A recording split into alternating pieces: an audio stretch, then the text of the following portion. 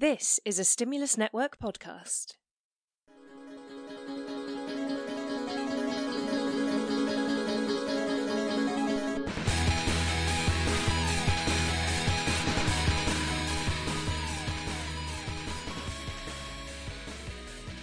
Hello and welcome to Eureka Nerd. I am Will, and if I had a Patronus or demon, depending on your children's fantasy series of choice, I think mine would be a capybara. And I'm Leah, and if I also had one of those animal personifications, I'm pretty sure it would be a tabby cat. That follows. I mean, your Twitter bio is possibly an actual kitten. It's just a truth I've come to terms with. Hello and welcome to the show. We are recording this, I believe, at the same time as Crufts happening in Birmingham, in England. That feels like where Crufts ought to be happening. They've got lots of places to put the dogs there. I'm pretty sure it's at the NEC. Mm-hmm. So, what wonderful timing, what pure serendipity that we have a bevy of animal-related science for you this episode. This wasn't even planned. There were just lots of good news about animals and stuff. Lucky us. Now, I don't want to say that your method of sampling is flawed here, necessarily, but it's possible that you think the stories are inherently more interesting because they're about animals? Just an idea. Sometimes you just like good news, you know? Admittedly, the news that we're starting with from the University of Helsinki might not be the best news for all the good boys out there, because apparently all the good boys out there might not all be good boys. This research seems to be taking the extraordinary position that dogs require training to fit alongside modern human life. Wait, really? They don't just turn up and behave exactly how you want? That's children you're thinking of. I'm not sure about that. I mean, we also have to train Roombas to figure out a room, so we can't exactly hold that against dogs either. A, they need training, and B, according to this press release, some of them have problem behaviours. What could these problem behaviours be? Mostly things that you would expect from dogs, like fearfulness of other dogs, or noise sensitivity, separation anxiety. That's right, if your dog doesn't love gunshots and being left alone for a long time, it's a problem dog, I guess. Now, the research group collected a data set of nearly 14,000 dogs. That's a lot of dogs. It's a lot of dog. And found that unwanted behaviour occurred in 73% of them. Noise sensitivity, for example, turns up in a third of that sample, and, I mean, that maybe suggests that it's just a dog thing. It's maybe just how they are. Yeah, I'm not sure if I'd call fear of heights a problem behaviour. Some people, in fact, are really quite keen on the dogs not being in high places. And certainly not jumping from them. The unwanted behaviours they've singled out do seem to be broadly behaviours. If you happen to want a dog that likes the sound of thunder, likes climbing all over people, and wants to be up high, I think you don't want a dog, I think you want a mountain goat. They have other problems. Goats are problems. I mean, yes, a goat would solve those problems. You would also gain the additional problem of having all your clothes eaten. But milking. Pass. Now, one of the authors, a doctoral candidate at the University of Helsinki named Milla Salonen, says, "We discovered an interesting connection between impulsivity, compulsive behavior, and separation anxiety. In humans, obsessive-compulsive disorder, OCD, often occurs together with attention deficit and hyperactive disorder, ADHD, but this is the first time the same has been seen in dogs."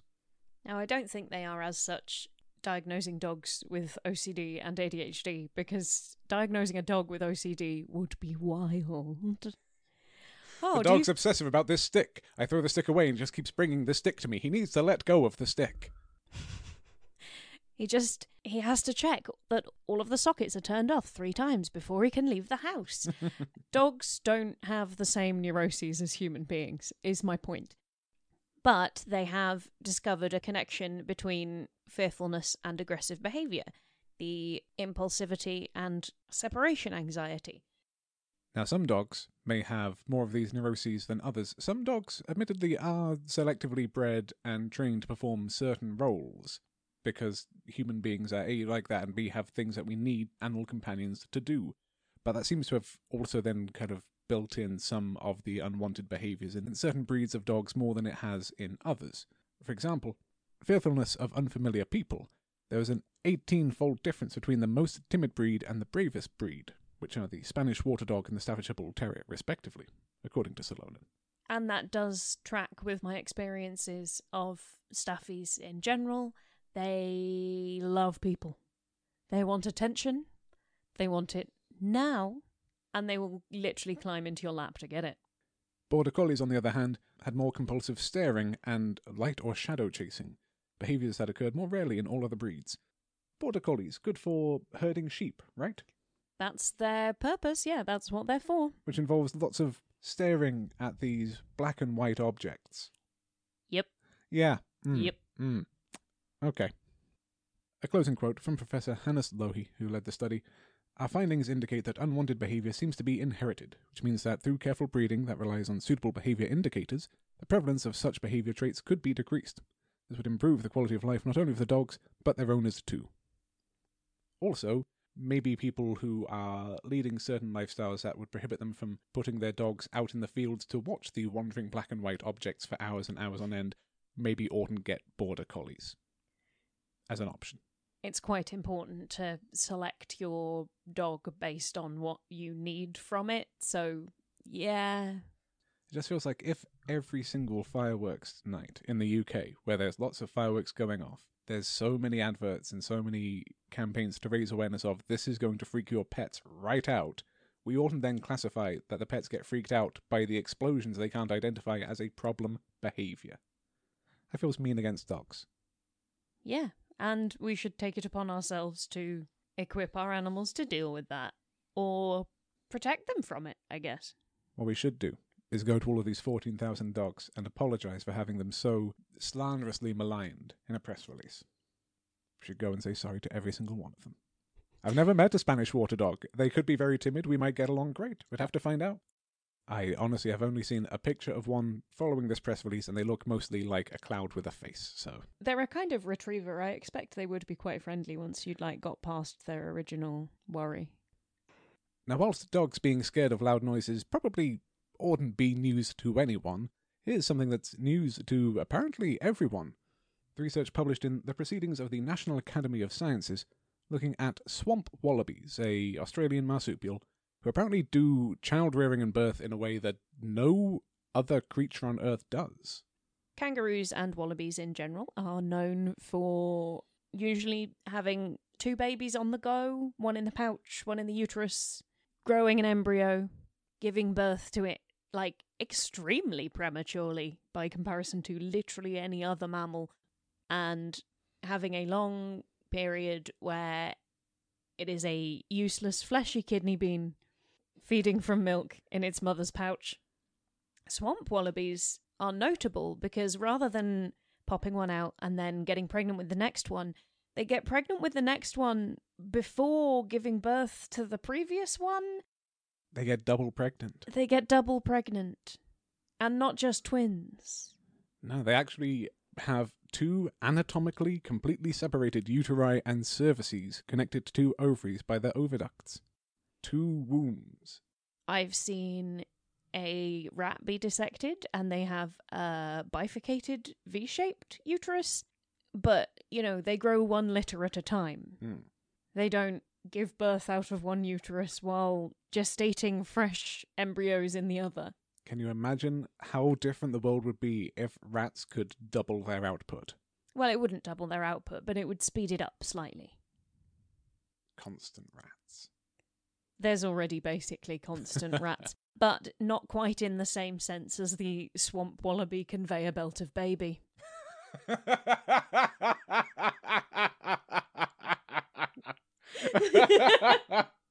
That is either a great name for a prog band or a terrible new addition to Family Fortunes.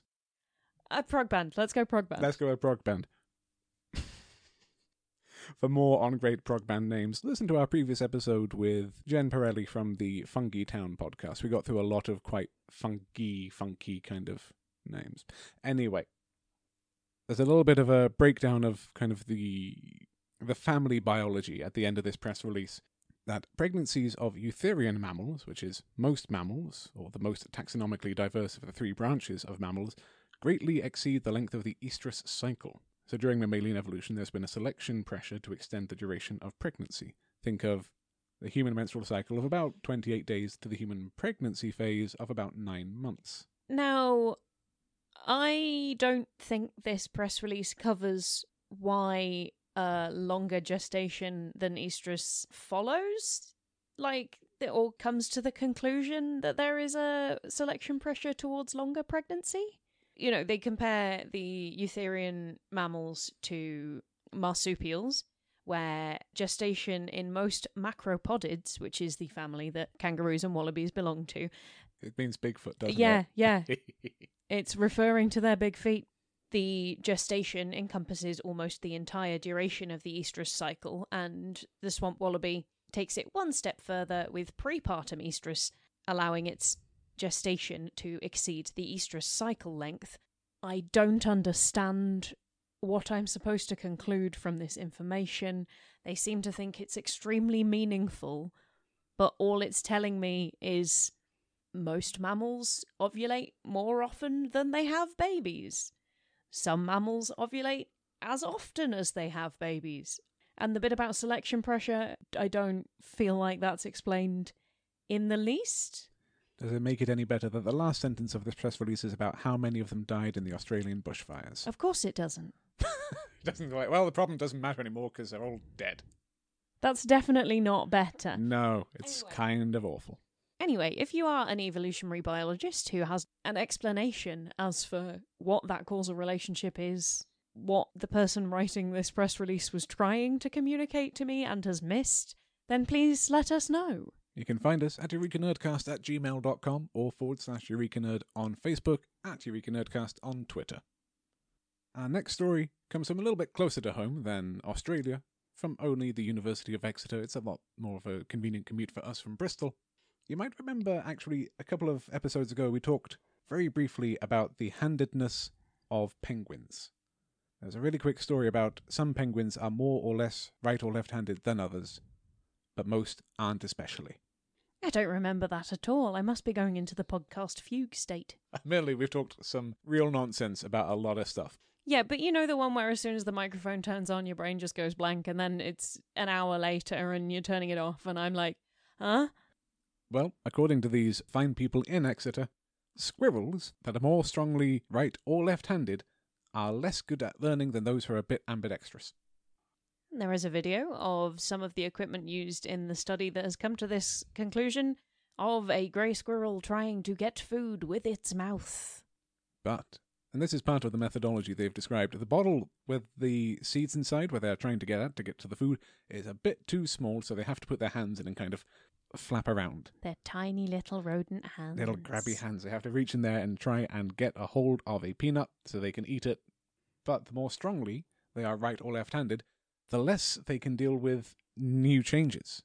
This is in contrast to the theory that being strongly lateralized, which is the term for handedness for favouring one's right or left side, makes brains more efficient, with each hemisphere focusing on different tasks, which should result in better cognitive performance. And indeed, with fish and birds, there is evidence that strong lateralization comes with that better cognition. But so far, the data from mammal studies suggests a weak or negative correlation, as with these squirrels.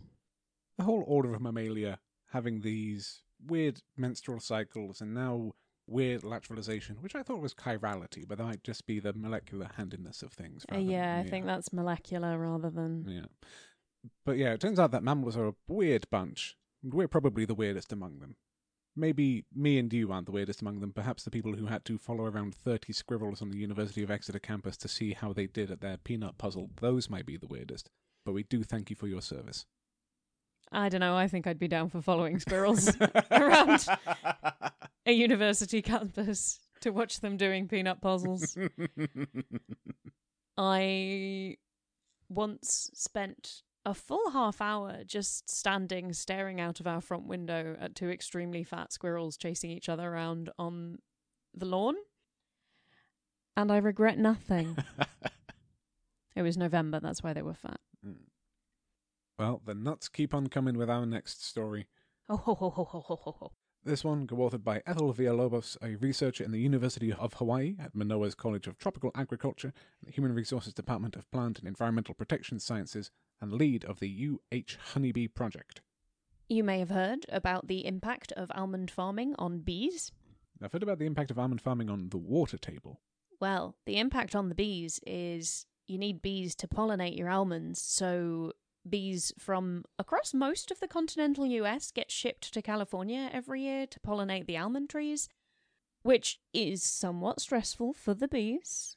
What's even more stressful for the bees is the fact that the almond trees are treated with quite a lot of pesticides.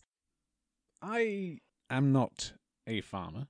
I am not an entomologist. But it does seem like somewhere between the farmers and the entomologists, the people who grow plants and the people who handle the bees are beekeepers, they could probably have agreed at some point, if you know we're going to be bringing our bees, don't coat your plants with the stuff that will kill the bees that you need to make more of your plants. Yeah, but then the almond farmers will be like, oh, but if we don't spray the pesticides on the plants, then they'll be eaten by beetles. You know, it's complicated. But probably we shouldn't be poisoning the bees we need, certainly. Especially the ones that you're trying to effectively employ. Yeah. So, in efforts to cut down on the bee reliance of almond farming and cut down on the almond-related stress of bees, people have been developing cultivars of almond which will self-fertilise. Which means you don't have to bring the bees in, the bees don't have to die. The bees don't get the stress of being taken to California, they don't get the stress of having to pollinate all these plants which may or may not murder them in their millions. However, Mm-hmm. this paper suggests that the Independence almond, this self-fertilising cultivar, still performs better when bees are helping the pollination, with around a 60% increase in fruit set and a 20% increase in kernel yield. And without the income from shipping your bees halfway across the country to help with the almonds, lots of beekeepers wouldn't have enough reason to keep their bees with the impacts that comes with that. So what they've got is the strain that we were testing, the Independence almond, does not work well enough to justify not having bees, and also not having bees would be a bad decision for everyone involved. Especially because using bees does mean that the almond farming process is incentivized to lower its pesticide use. If you take the bees out of the equation, they might go absolutely hog wild with pesticides and kill off all kinds of other native fauna which is necessary for, like, maintenance of ecosystems and stuff. So, yeah, I mean, just keep the bees. keep the bees. Look after the bees. Low stress bees. Relax the bees. Ease the bees. Now, that is the name of a... Lounge? Yeah? I'm thinking like lounge kind of bossa nova vibes. Yeah, maybe slightly like disco feel over the top of it. Mm-hmm. What kind of wah-wah guitar? The waka-chicka. Yeah, Okay. that stuff. Yeah. Okay. Hmm. We did interestingly have a conversation about Manuka honey at lunchtime today. Someone asked what's special about it, and someone else launched into an explanation of how the bees get individual massages, like the Wagyu cows.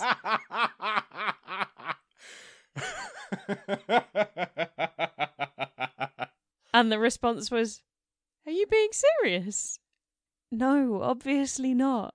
I'm picturing like a tiny car wash for bees with the little rollers that come down. Oh, and just yeah, tiny rollers. Yeah. Oh. Yeah. Easier bees.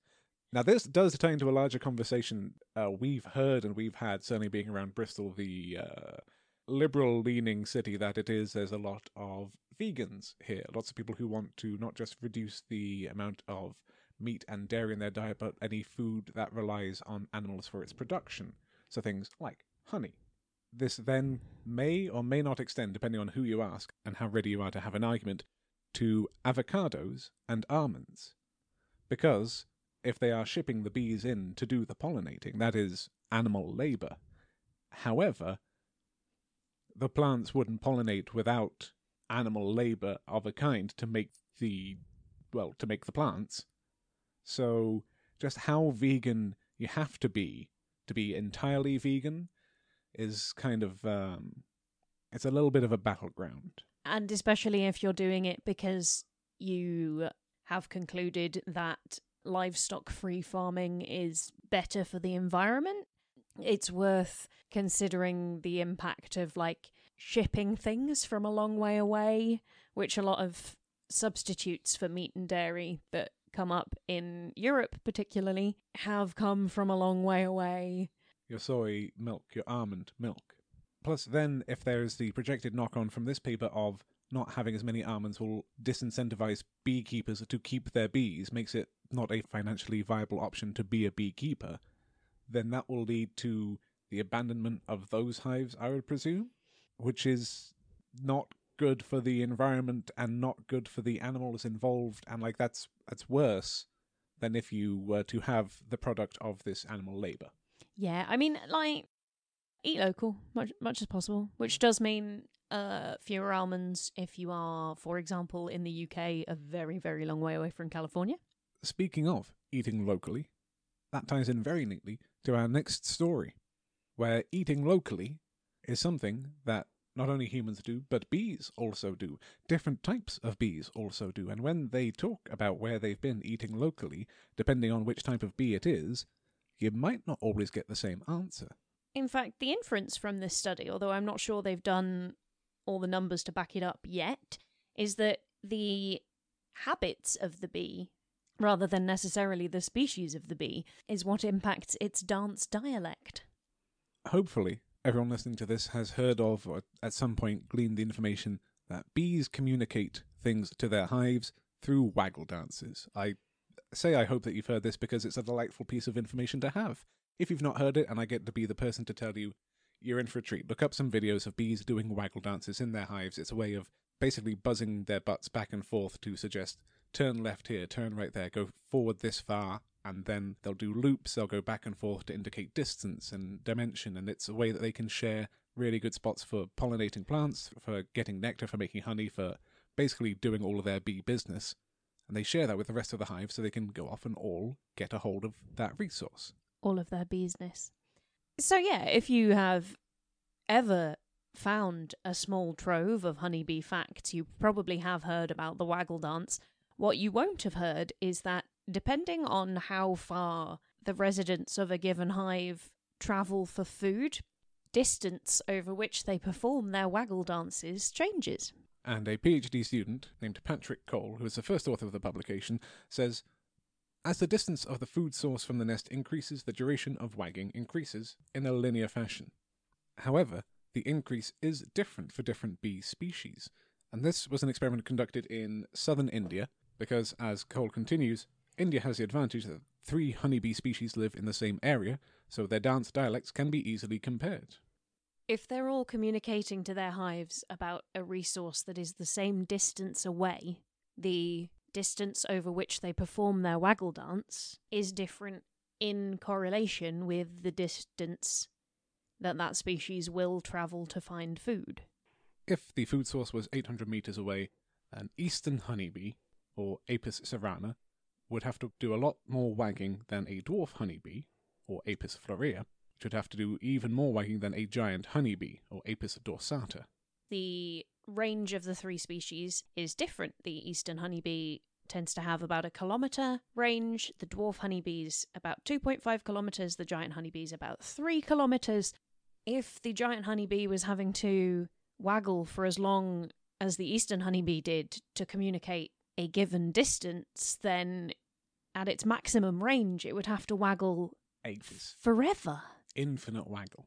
It would have to waggle for so long, and other bees would be like, oh, heaven's sake, Brenda, hurry up.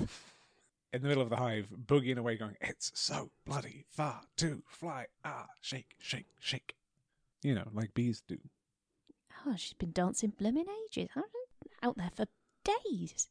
So they condense The same amount, less wagging, which suggests more distance because that is their, what they term the waggle dialect. I'm instantly reminded of a part of Korean language where yogi and chogi refer to there and here. So if you want to say over there, you go yogi. If it's way over there, it's yogi. You extend just the phrase of there. Which is rather similar to a feature of British Sign Language, and I assume other sign languages? I don't know. But I know it is a feature of British Sign Language that the way you scale things with your hands is in direct relation to the size of the thing you're trying to communicate. So you might just be saying, a wave knocked the boat over, but you could exaggerate and say that a wave that's like, 10 times the size of the boat. Other examples in English include ages and ages, depending on how long you've waited for a bus. It is a fun quirk, I think, of brains as a whole. It does all somehow translate to our own lived experience. I think that's fun. We can look at bee brains and rat brains and dog brains and go, oh yeah, no, I get that. And if you would like to tell us about your brains, then you can tell us all about them at eurekanerdcast@gmail.com. And if your brains have been especially tickled by what we do, then you can drop a donation our way at ko-fi.com/eurekanerd as well. That also helps offset the cost of producing and hosting the podcast. So, it'd be nice. Make our brains go all tingly. Remember the walnut from last episode? Makes the walnuts happy. We could even use those funds to fly to Sweden and pet 14,000 dogs. The dogs were in Finland. That won't stop me. There's a few quick final stories just to tickle your brain a little bit more. From Yale School of Public Health, that moderate to high post-traumatic stress is common after exposure to trauma. Which I think we had established is the cause of post-traumatic stress. The trauma? The trauma. And that from Boston Children's Hospital. Child access prevention laws spare gun deaths in children. Fewer kids with guns means fewer kids using guns? Real brain teasers, these ones, huh? Wild stuff. But until next time, that's bye-bye from me. And goodbye from me.